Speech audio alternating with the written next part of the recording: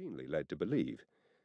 What biographers tend to leave undisclosed are the rather embarrassing aspects of his years in 20s Paris, where he alienated and insulted figures he had initially treated with unreserved sycophancy.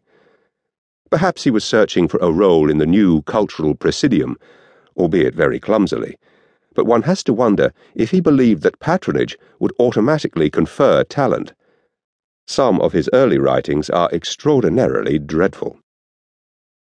For those of you disposed to an extended leisurely tour of fraught relationships and encounters, the chapters whose title includes the letter V for verses will suit you best, providing longer and more detailed accounts.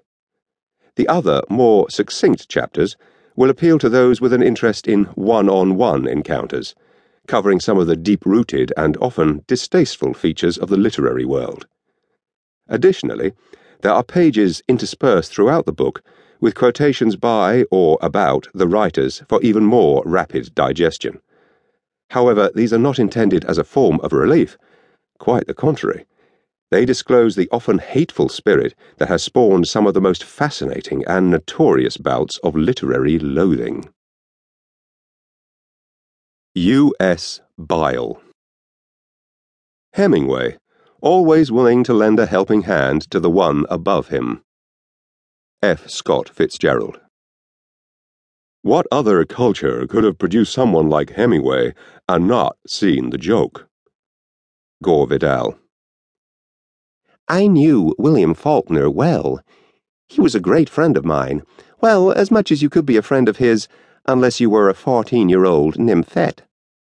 Truman Capote. I guess Gore left the country because he felt that he was underappreciated here. I have news for him. People who actually read his books will underappreciate him everywhere. Truman Capote on Gore Vidal. He's a full-fledged housewife from Kansas with all the prejudices. Gore Vidal on Truman Capote. Vidal's phrasing sometimes used to have a certain rotundity and extravagance, but now he had descended straight to the cheap and even to the counterfeit. What business does this patrician have in the gutter markets, where paranoids jabber and the coinage is debased by every sort of vulgarity? Christopher Hitchens. That's not writing, that's typing. Truman Capote on Jack Kerouac.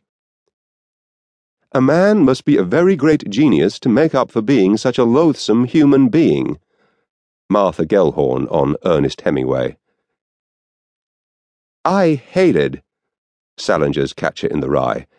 It took me days to go through it, blushing with embarrassment for him every ridiculous sentence of the way. How can they let him do it? Elizabeth Bishop. It was a good career move. Gore Vidal upon hearing of Truman Capote's death. Chapter 1. Britain v. America. An introduction to feuds, bitterness, and self-glorification. Two men are taking lunch in a quiet, sumptuously upholstered restaurant just off the Strand. One of them is a novelist. Just into his 40s, he has enjoyed a decade of outstanding success with novels that are conspicuously literary.